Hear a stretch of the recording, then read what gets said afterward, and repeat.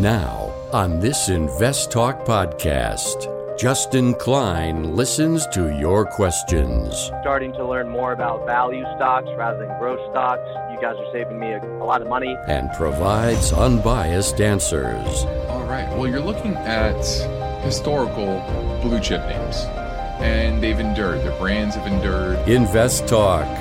Over 42 million downloads and counting. Across America and around the world. Your participation makes it unique.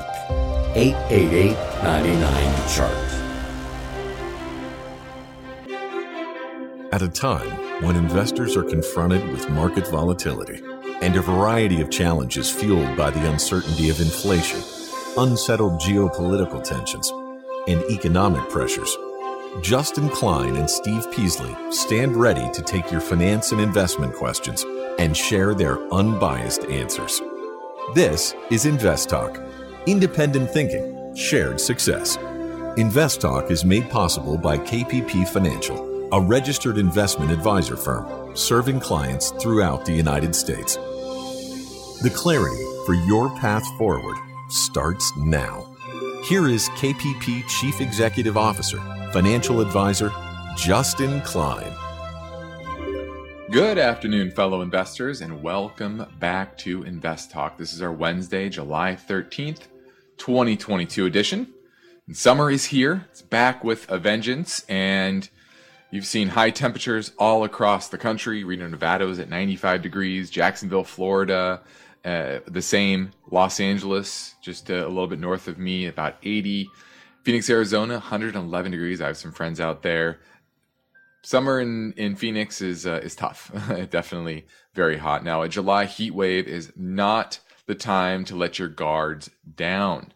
And the temps are hotter, and the market volatility is also generally hotter as well. So we're going to help you through this time and help you avoid the pitfalls and capitalize on the right opportunities. I'm Justin Klein, and I look forward to this hour with you, answering your finance and investment questions and giving you my straightforward and unbiased answers. No hidden agenda, just giving you the facts as I see them right in front of me. Lots of data, tons of systems that I can pull up to talk about the economy as a whole, a particular sector, a particular company, whatever it is.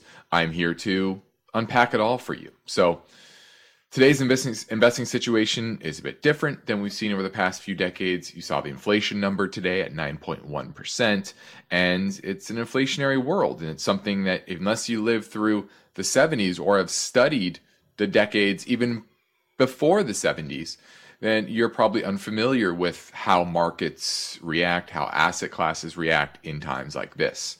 So it makes it even more important to stay focused and balance out the pros and cons of all investments, and not just the downside, but the upside as well.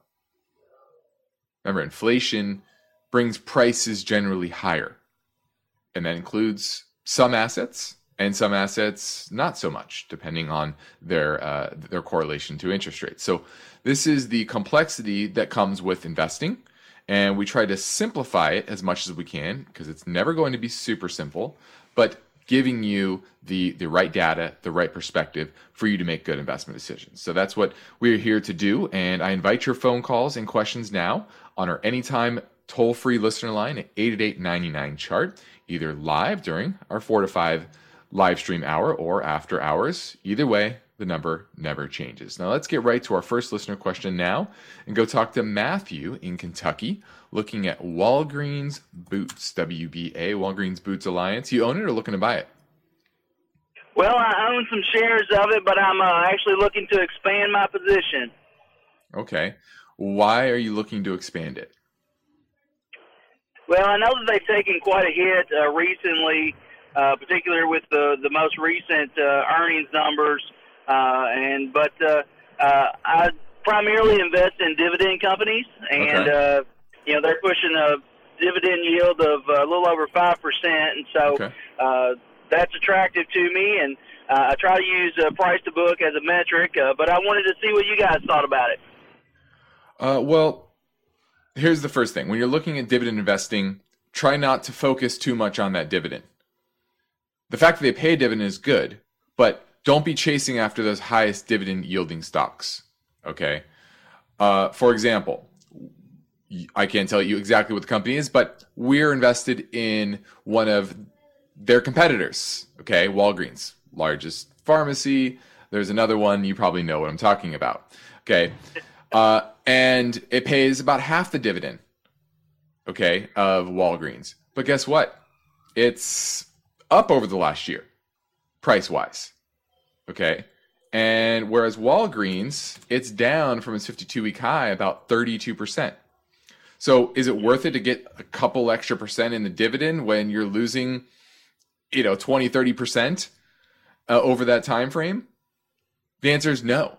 So you really need to focus first off on the actual business and how strong that business is. And unfortunately with Walgreens, their business just kind of continues to struggle. They made $6.02 in 2018, and they've made less money pretty much every year. So that's why it's trading at a low multiple. And I also wouldn't use price to book. Price to book, it's not a great metric to price to tell whether something is cheap or not. You need to price it based on actual earnings, cash flow, etc. Remember, price to book is in relation to the asset prices on the balance sheet. And that can be kind of fudged. There's depreciation issues, amortization issues. It's just simply not a great metric to use to figure out whether something is cheap or expensive. So the technicals in Walgreens are terrible. Relative strength 38 out of 100, very, very low. Hit a 52-week low today. And, I don't like it, especially in relation to its main competitor, which, like I said, we own. So, I would say I would sell your Walgreens, WBA, and move on to something else. And remember, dividend investing is not just about the dividend. It's about what is backing up that dividend, what is paying that dividend, and what that is the business underlying it. Okay, so don't focus directly simply on that dividend yield. Thanks for the call, Matthew. Now, my focus point today is based on this headline. One analyst says that the toughest challenges for cryptocurrency lie ahead.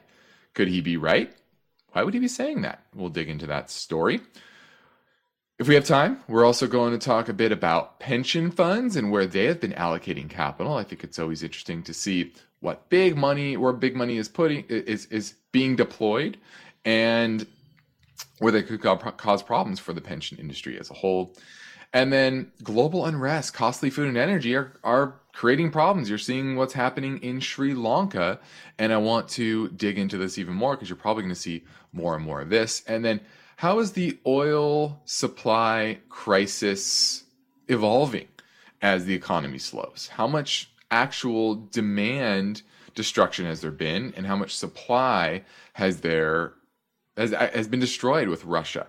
And the embargoes and things like that. So we're going to look at that story if we have time. But lastly, let's look at the market today. The S&P, modest down day, about 17 points. Certainly closed well off its lows on the back of the inflation number at 9.1%. And now the market is pricing in a 100 basis point increase by the Fed at the end of this month. So what was interesting, though, is it didn't really do much to the market. The dollar was down. You would think that the dollar would rally based on that expectation. The Fed's going to tighten faster.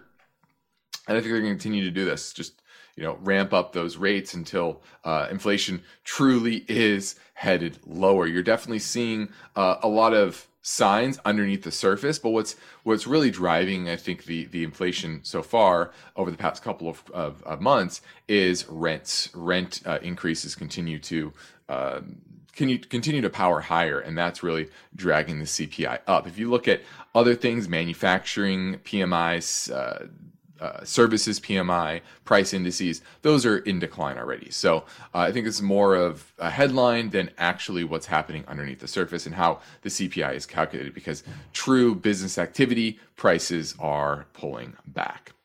So that's the markets today. One last thing. The fact that the market didn't break down based on this is a bit of a bullish sign. The fact that you had a bad news report and the market didn't tank, it just kind of hung in there, was overall a good sign. And we still remain above good support on the market as a whole. But the longer you sit here, the more it could break. But so far, there's still nice support.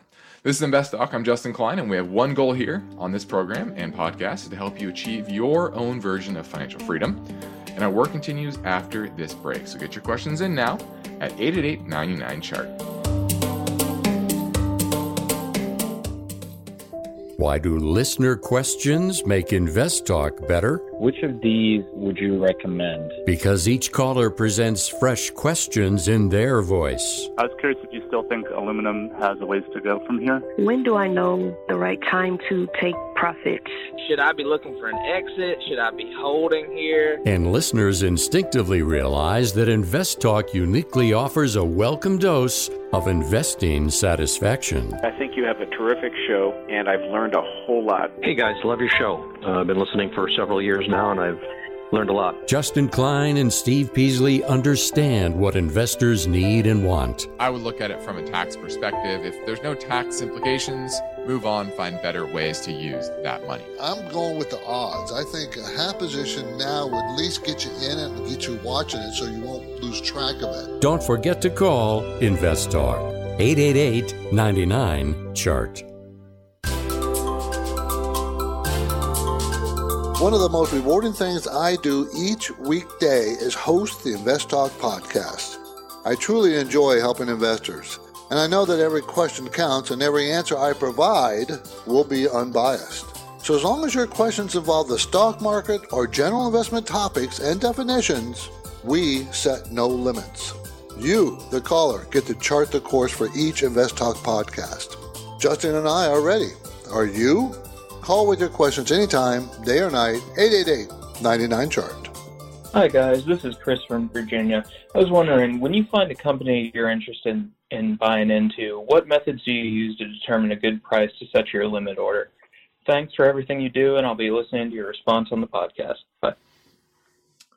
Well, ideally, you'd set it at some sort of support level, whether that's a moving average, whether that's a fib retrace, whether that's a return to a previous breakout zone, etc. So it's just finding support levels that you're comfortable getting in at from a technical perspective as well as fundamental. So that's how we would set them. Now we buy positions on a daily basis.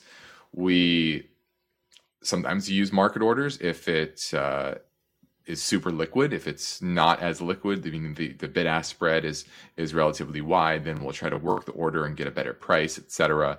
So it just depends on the liquidity there. But we're not setting these prices well below the current price to limit orders well below the current price to try to get in at that lower rate. We have systems that alert us when prices of particular positions that we want to buy are at our price level, price target, etc. So that's the way we do it. And I encourage you as well to find systems like that will give you an alert so that a company is trading at a level that you want to get in at. Then you can kind of reassess it at that point. Has something materially changed? Because you could say today, I want to buy something 20% lower.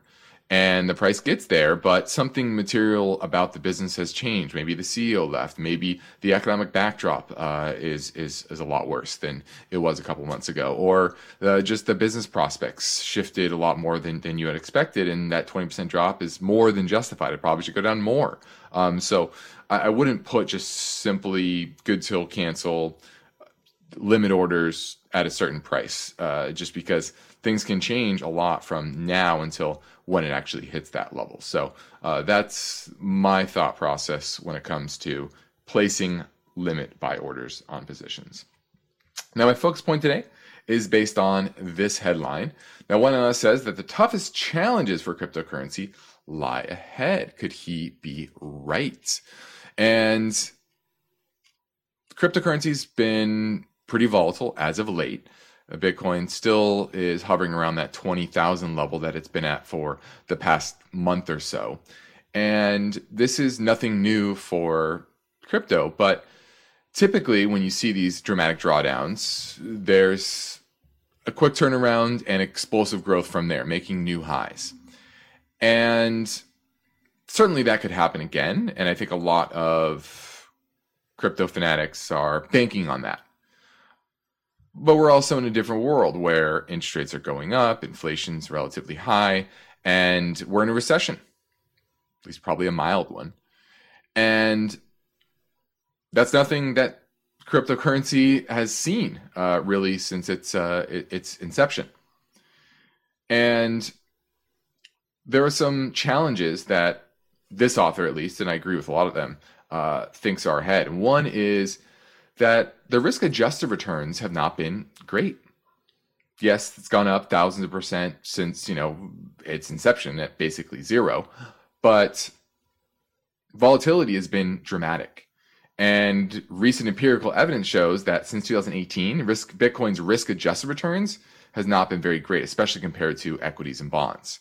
And then the safe haven properties that a lot of people typically talk about Bitcoin as, well, its correlation has become a lot more tied to equities and commodities. So it's not this diversifying asset that most think it is. And between 2010 and 2022, Bitcoin recorded 27 episodes of drawdowns at 25% or more. Over that time period, equities and commodities, only one. Okay. And even when inflation picked up, think it's an inflation hedge. Well, inflation here in the US, Europe, etc., Bitcoin's actually gone down. Okay. And after the break, I'm going to go with a few more concerns going forward. We're heading to a break, so give me a call at 888-99-CHART.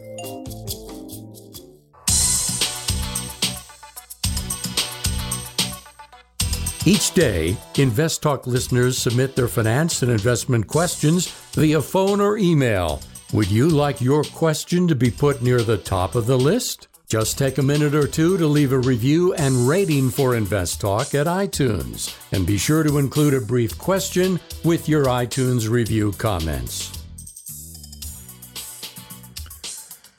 Let's finish up our main focus point today. And for the break, I touched on the fact that Bitcoin's risk-adjusted return since 2018 has not been great, and there's been huge drawdowns, multiple times, 27 episodes of big drawdowns over the last 12 years or so.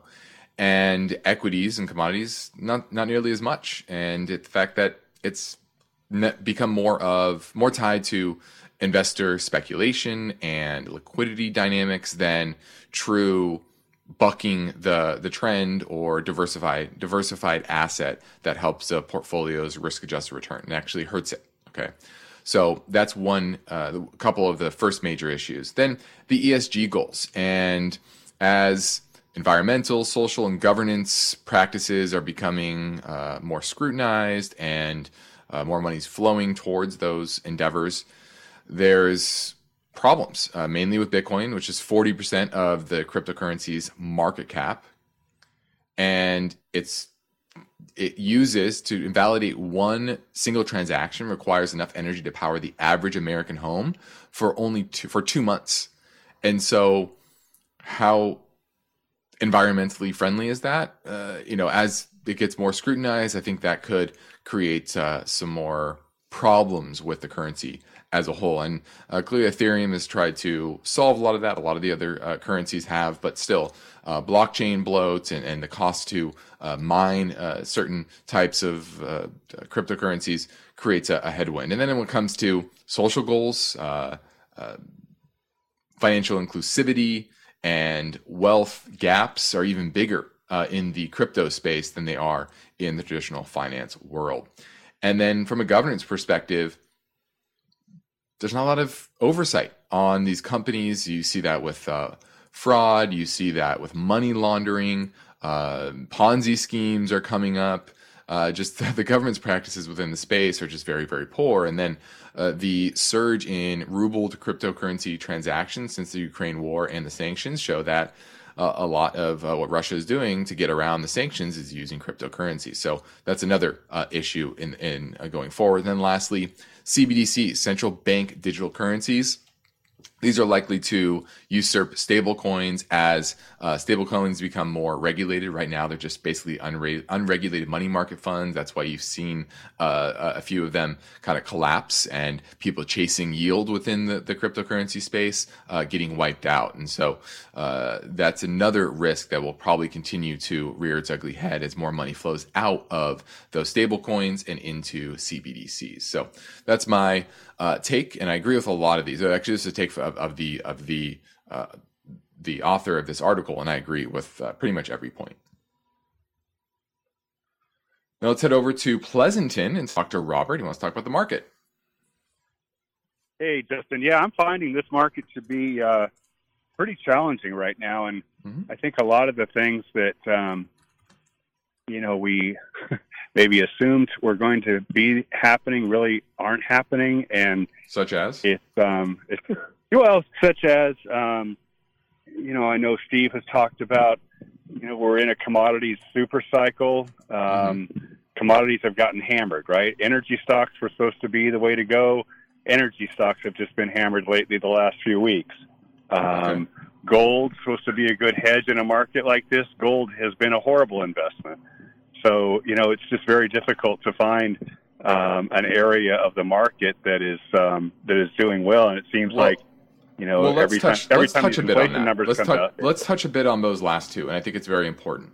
First off, gold so far this year is barely down, even after this big drop. So to say that gold, has been terrible this year. It hasn't. It's been terrible the last few months, but not terrible this year. So that's number one, especially in relation to the market. Number two is these are volatile sectors, and you should expect that. It should be expected. Just because you're in a longer-term bull market in a particular sector does not mean that suddenly that sector becomes a safe haven. That the characteristics of volatility within those particular sectors go away. It always, I don't say always because that's pretty absolute. It's almost always going to show those same volatility characteristics. Same with utilities, right? Utilities, they're going to have similar volatility that they've always had.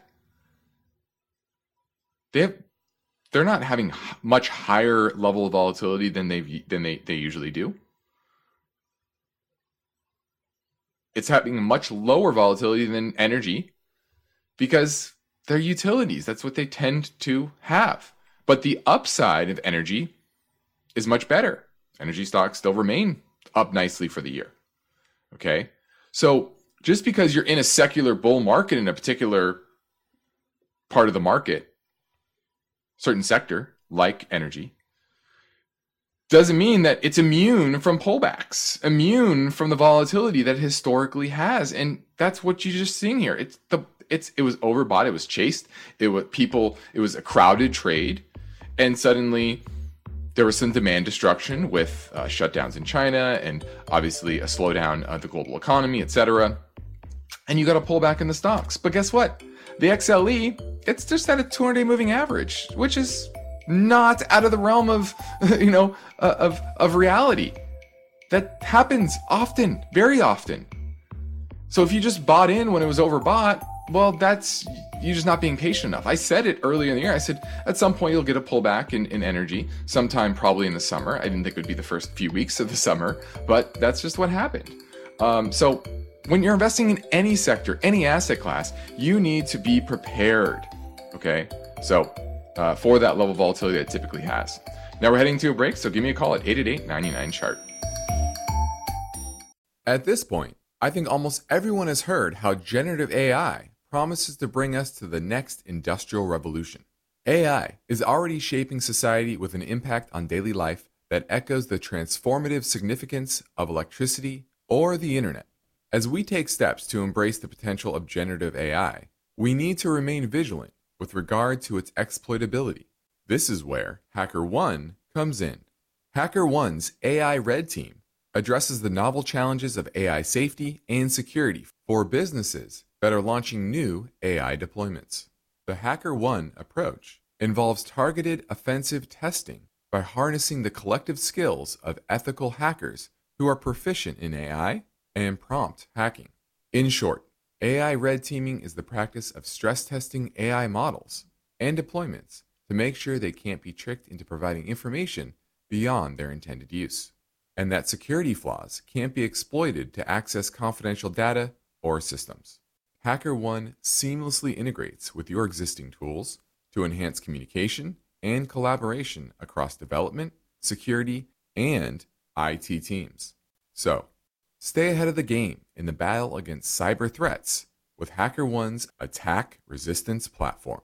Learn more at hackerone.com. That's HackerOne.com, hackerone.com. At Parker, our purpose is simple. We want to make the world a better place by working more efficiently, by using more sustainable practices, by developing better technologies. We keep moving forward. With each new idea, innovation, and partnership, we're one step closer to fulfilling our purpose every single day. To find out more, visit parker.com/purpose. Parker, engineering your success.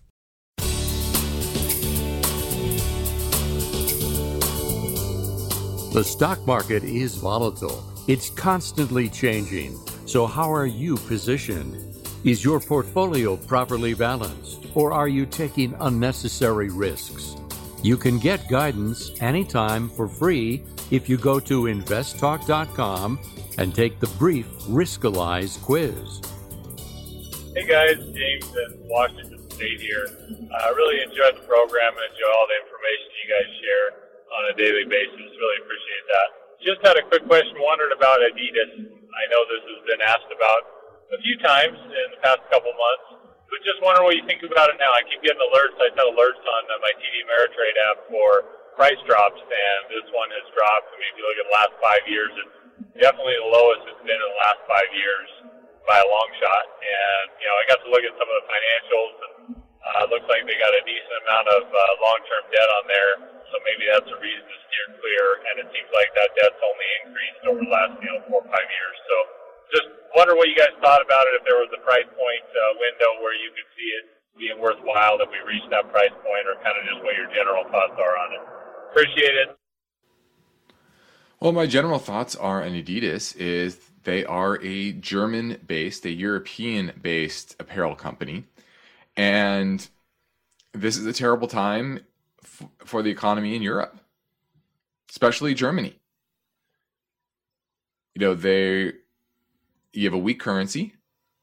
You have soaring costs of energy due to the sanctions on Russia.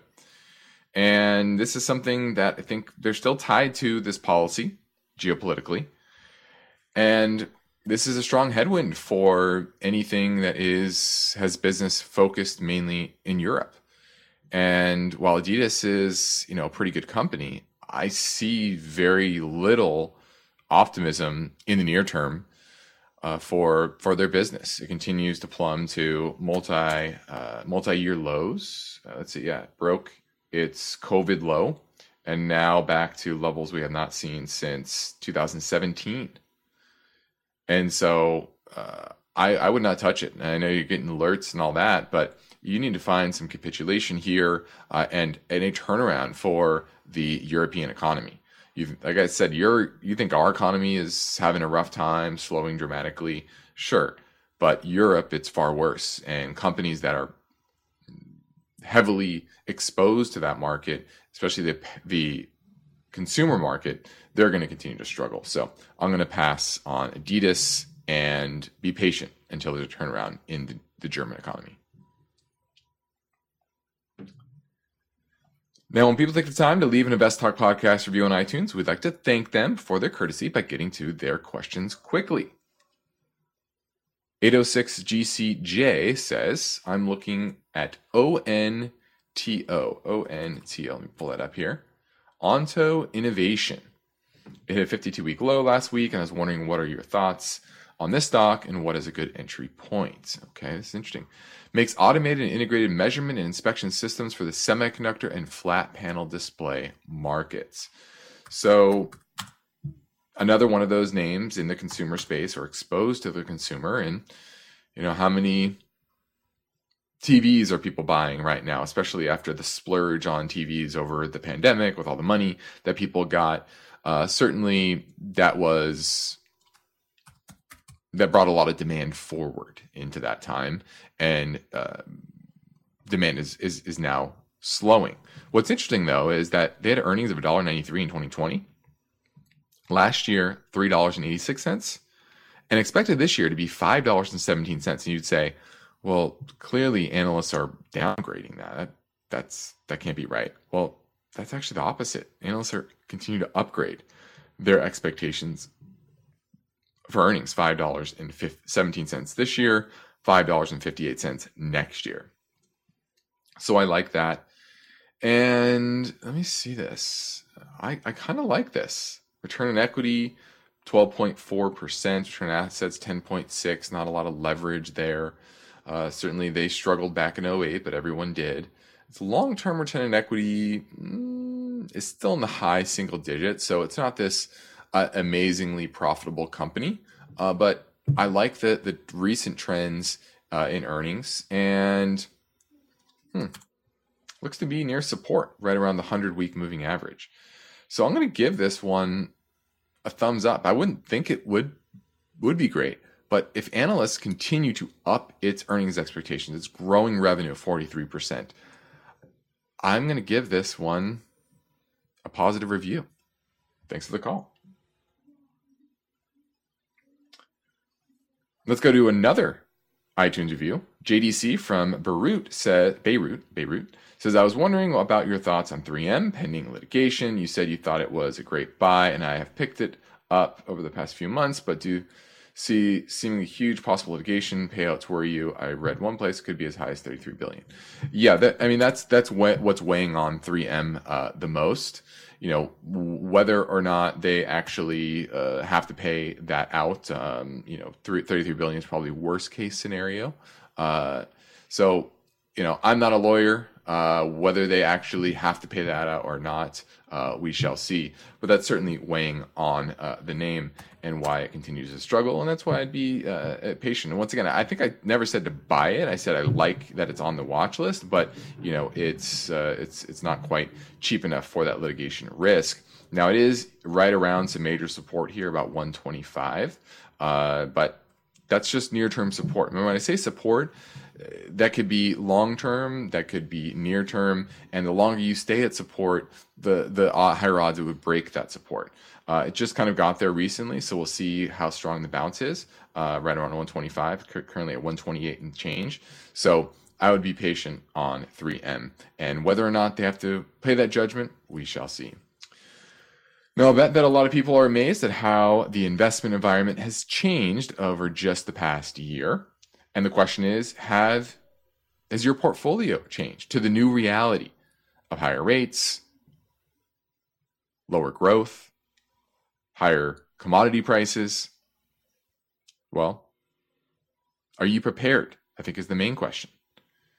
And if you are unsure, I encourage you to reach out to myself or Steve Peasley at our company KPP Financial, based in Irvine, California, which is in Orange County, a little bit south of LA. And it's where we practice parallel investing and provide unbiased guidance, both on and off air. So I encourage you to take advantage of our free portfolio review assessment via telephone or GoToMeeting, or send us a message through investtalk.com or call our office, 800-557-5461. We love to help you in any way. Next up, we'll tackle another caller question, so hang on. The Invest Talk Voice Bank never closes. I have a question for you about Amazon. So your questions keep coming. Question about PE ratios. And that's okay, because Steve Peasley and Justin Klein specialize in unbiased guidance. If I'm looking at a dividend company, I'm looking for consistency of earnings and dividends. Your standard daily chart typically goes back 1 year. Steve and Justin are fearless, so don't forget to call Invest Talk. 888-99-CHART. Hey, Steve or Justin, Chris from Florida here. Just had a question about Azenta Inc. AZTA. I was looking for some exposure into like healthcare and stuff, but this is also seems like it's kind of an IT small cap kind of growth. Just wondering what you thought about it. I just saw that it was held by, it says 99.1% of institutions. I don't know if that's right, but it seems like it's got a good stronghold on institutional investors, and I was just wondering if this might be a good one since it pays a dividend, and maybe a little bit of a risky play here, but was just looking into the healthcare sector, looking for some exposure, and though the earnings are negative right now, obviously no way to value it with the PE. I was just wondering what you thought about it. Thanks for your help, and you have a great day. All right, this is Azenta Inc. This is formerly Brooks Automation, and I see fund ownership about 59% of the float, which is, pretty good. But the stock is clearly in a downtrend and is definitely one of those growthier names where revenue last quarter was up 12%, and it was growing nicely a year ago in the high 30s. But that's certainly decelerated in the last 2 quarters. Earnings growth has turned negative. So certainly don't like that. And if you look at the multiples it's trading at, price to sales 21 times, and enterprise value to EBITDA forward looking is 33 times. It's just trading at way too high a multiple. And you're correct. This is not really a healthcare name. It's really more into providing life science sample exploration, management solutions for the industry.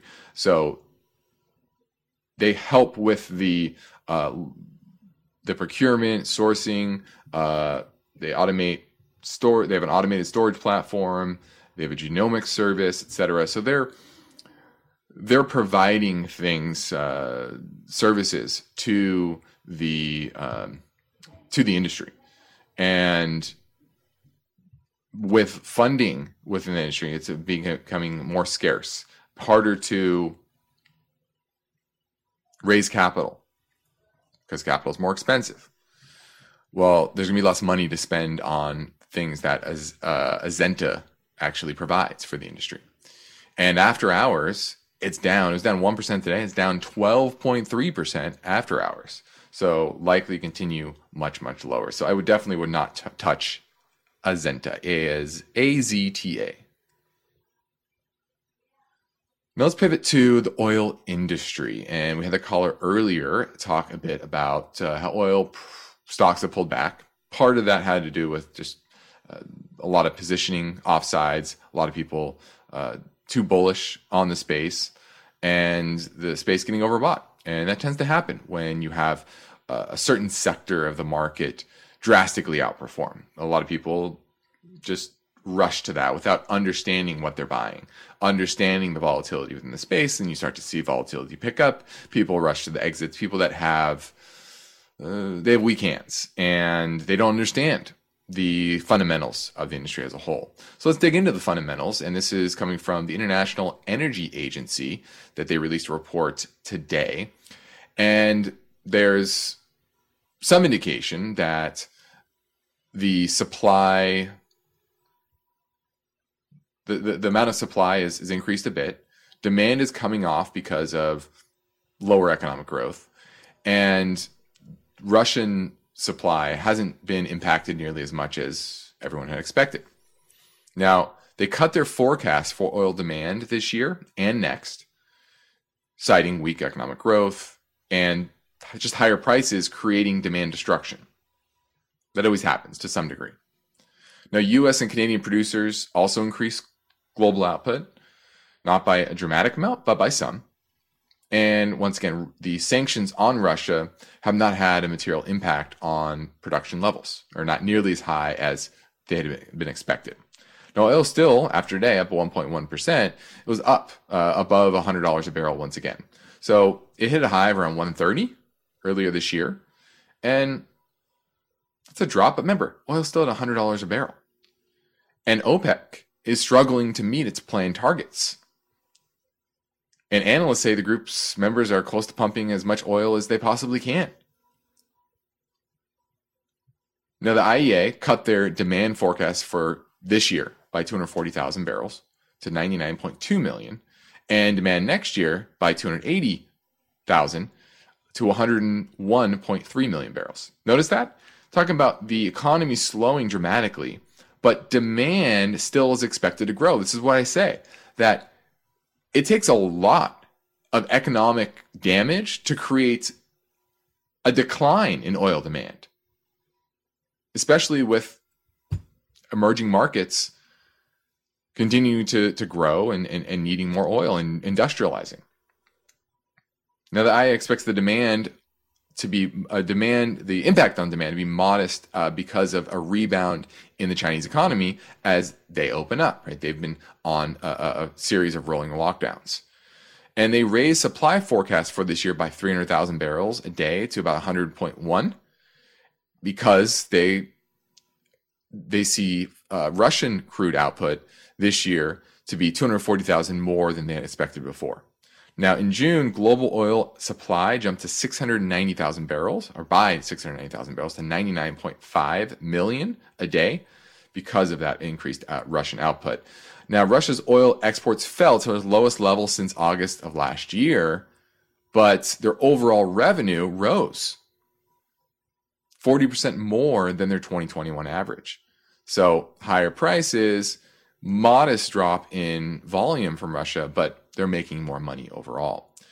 And the OPEC says the global growth would ease to 3.2% in 2023 and 3.5% this year as economies here in Europe and the US deal with higher inflation and higher interest rates. And global oil demand growth will slow to 2.7 million barrels a day from 3.4 million a day this year. So once again, oil demand is going to continue to go up. It's just kind of at the margins, how much does a slower economy impact that? And I think that's why I'm still remain long-term bullish on oil, is the fact that there still is not that supply response and the demand continues to go up. Now, this is Invest Talk. I'm Justin Klein, and we have one goal here each and every weekday, and that's to help you achieve your own version of financial freedom. And we do that by giving you perspective, giving you data, and answering as many questions as we can. This show is about you. It's about your concerns and your goals, and helping you acquire the tools, the mindset to make good investment decisions each and every day. So, as we head into our final break, I encourage you to give me a call at 888-99-CHART.